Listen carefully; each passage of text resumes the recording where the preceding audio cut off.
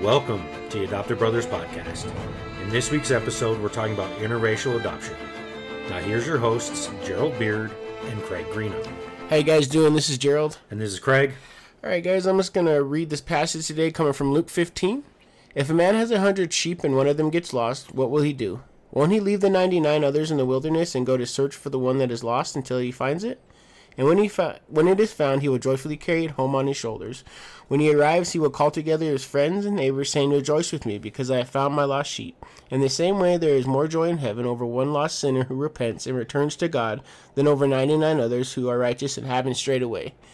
And I just really want to share that passage. It really paints a picture for me on what we're talking about today. And we're talking about interracial adoption today. This topic was brought up to us by a listener. It's a very controversial topic. We will discuss Gerald's experiences and his opinion of what parents can do to better prepare their children for the encounters they may experience in this fallen world. All right, guys. So, I'm just going to do my best just to, give my experiences. So here I go. I was blessed to be adopted by my family, as I said in past episodes. I am African American. I was adopted in a Caucasian family. There was challenges as well as advantages in the growth process. From my own experience, I think it was awesome to be adopted by another race, but for the parents adopting, it is already extremely hard, and with adding race/culture, it definitely adds more responsibility for the parent. And I just really want to emphasize that in the sense of, I feel like it's the duty of the parent. They're gonna have to go out of their way to be able to show race or culture if it's not the same culture as yourself. And I really feel like that's important just because it really shows a different kind of love to the child, and as well as gives him the opportunity to experience things that he might not experience, maybe not to farther way down the road or with other people, but it's a huge thing that should be experienced with your family. So it kind of takes that love to a whole nother level. Yes, it really does. It really does. And we all know that, but I just say that from my own experiences, because taking the time to show culture that has nothing to do with you or has no connection with you is just a really important thing. And for myself, I say that because my mom did that. She, like I said, would go out of her way to do things to show that I was different, but that it was okay. Things that she would do to show me that I was different, or do things just to kind of show me different culture, different things that I have examples of is music, church, food, history. Those are just some small things. It really did help me out along the ways, as well as like ways to do my hair, how to dress. There's just certain things you do in other cultures that are kind of different, and not that that's something that has to be done. It's just something that I feel like I said before, just giving the opportunity to experience those things. So I just think that was a really awesome experiences, and it really gave me fond memories with my mom for her doing that, and stuff that now I'm 35 and I still hold them very closely. Living in another race gave me huge advantages on racism, because they showed me so much love and gave me so much joy in my biological family. I never had that instance of feeling different when I was with my family, in the sense when it was just us. But I definitely saw the other side of the spectrum, where people can judge you for no reason. It's crazy when you're with your family. When I was with my adopted family, someone might think you might be another person, that you're not with the crowd.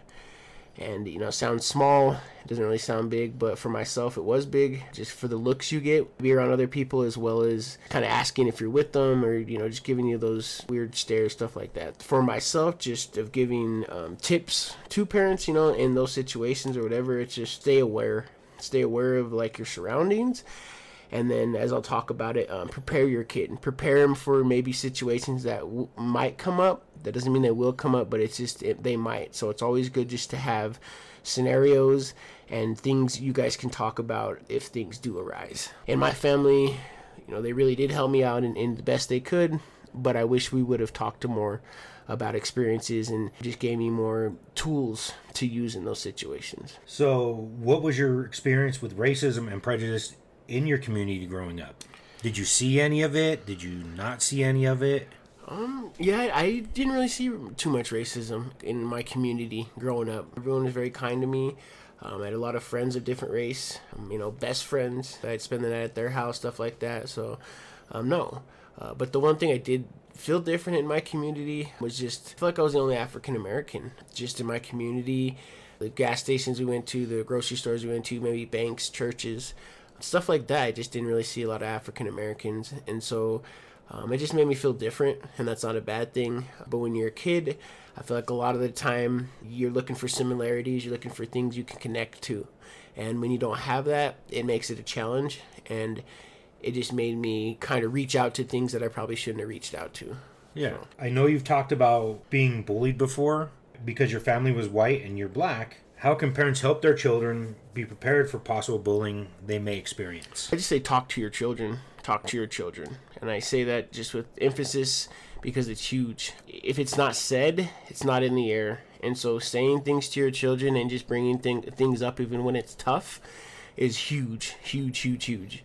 And like I said, given scenarios or things that might happen, and then situations on how to get out of the scenario, and as well as like good alternatives to walk away, just how to stay safe. Because I know in those situations when that fight or flight kind of kicks in. Yeah, exactly. Or and when you are in those situations, it's extremely tough. And when you're a kid and those things come up, I mean, immediately, your emotions just go straight through the wall, and it's hard to navigate through your emotions at that time because it's just so much. But if you talk about it and give people scenarios and alternatives, it really is going to give the kid a better opportunity to get out of that situation. Instead of having that tunnel vision, yes, it gives you that wider vision so you can be prepared. Yes. And like I said, once again, family was awesome.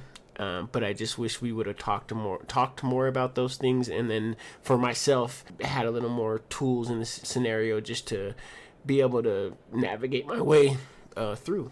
So, like I said, I just feel like that's a big thing with the main thing in that scenario is talking with your kids, giving them ways to navigate through those situations so that they're not by themselves and having no clue what to do when that stuff does arise. And like I said, I've given my pain to God. But it's hard on days for sure because you see friends or families that look alike and you wonder how that must feel to be like someone else, especially like a dad or brother, someone you really look up to, someone that it's different with the brother and dad and just stuff like that because it hits a little bit different. And I'm blessed, but that definitely was a struggle, no doubt. And like I said before, my mom did her best. She took me to get my hair cut. She took me to the Martin Luther King parade. She did certain things with me to show me my culture as well as, like I said, to show me I was different, but in a good way. It's still hard to talk about being black in a society that really does put people in categories. In my family, just in, scenarios of things that happen, like really kind of hit hard of these last 2-3 years, just of things of just being different. When society and the media just hounds you and does all that stuff, it really just kind of puts a burden on yourself. And then for myself being adopted into another race, it's extremely hard, and it puts another challenge on yourself just to navigate through those things. So once again, for yourself, it's talking with your kids, even at 35, at whatever age, talking with your kid about scenarios and giving them the option to talk and giving them the option to give how they feel in the scenario of how they're not the same as you. They're different. So the way they might feel and the way it comes across towards them might be different. So you got to give them the benefit of the doubt. Everybody's not right. And, everybody's going to, maybe put their own opinion on it and stuff like that.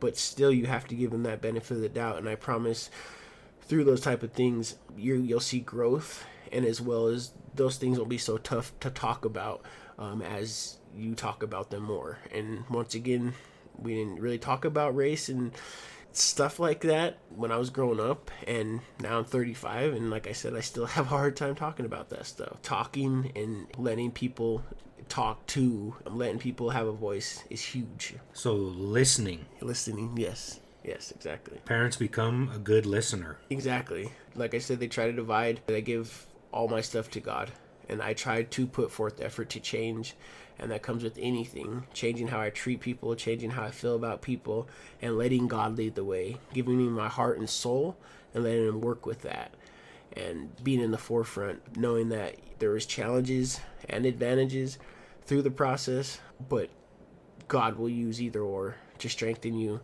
and to get you to that next step. So, the key advantages I have in this is, like I said, is talking with your children. If that's about anything, if that's about, things that could happen, how certain situations make someone feel, how people talk or, this or that. and then as well as taking the time to show your adoptee culture things that might make them different, but not in a bad way, in a good way. And that's something just to so they have that experience, because like I said, the experience is huge when you're a kid, just knowing that that your parent took the time to do something, like I said, that had nothing to do with them. It just really makes a big impact on the kid. Maybe not that second, but 10 years, 15 years down the road, I promise those things start to take light. Did you ever feel that any of your parents' friends or extended family were unaccepting of you? No, I do not. My mom had really good friends. They were definitely all accepted to me, and then as well as my family, my cousins and my aunt and uncles were always so nice to me and treated me just like I was one of theirs. Do have a family friend though that I did look up to. That was a really good guy. He actually did pass away, but his name is Rosie. Definitely just a guy I looked up to. He was African American. It doesn't matter in the scenario, but he was just a good guy. Definitely just gave me scenarios once again of the other spectrum of how, if you are African American, how to treat people, because I know every race is different, and we are the same race, I guess we're just different cultures, but just people act differently and things, everybody's just different, and so it's just nice to see perspectives from other people. And so I really saw that as a young age, that he was extremely nice to everybody and was a hard worker and did what he had to do to survive, and I really saw that and took hold of that. Did you have any mentors besides Rosie from your own culture that you could learn from? I mean, people I looked up to, I've always definitely looked up to you, Craig, since I can remember. You've always been a big influence in my life, just of how you handle yourself and do things, and just how a man that I've seen you grown into, and just because I've known you for, I feel like, my whole life. Well, it's been pretty much your whole life. But as well, I looked up to in sports, because I've talked in past episodes, I'm really big on sports and just that brotherhood and stuff like that. But Emmitt Smith was a big influence in my life that I looked up to, in the sense of just having that hard life and obstacles in his life, but he didn't let that slow him down. He didn't let that hold him down. He used it for his advantage. And things I'm still working on today, but those are things that I saw at a young age, like, man, like, look at him and he still made it. And so those are still things I work on, and still things that I still hold dearly in my heart. When I'm having a hard day, I'm like, bro, like, people have had hard lives too, and you just got to keep chugging on. That's one of the guys I looked up to. And then just for history and stuff like that, I definitely looked up to Martin Luther King, just for equality, period. Just for everybody should be treated the same. It doesn't matter who you are, or what you bring, or what you don't bring. You should be given an opportunity to be worth, to be worth something. And I really just always, as a young kid, even today, take that to heart, that doesn't matter what color you are, that you should be treated with respect for who you are and what you bring. If don't show respect and you this or that, then that's on you, but let them not be judged for what they don't have or what they look like. So yeah, that's good, Jerry. What are some of the things that your family did well to make you feel like being different was okay and even a good thing? I know you talked about getting your hair cut and going to Martin Luther King.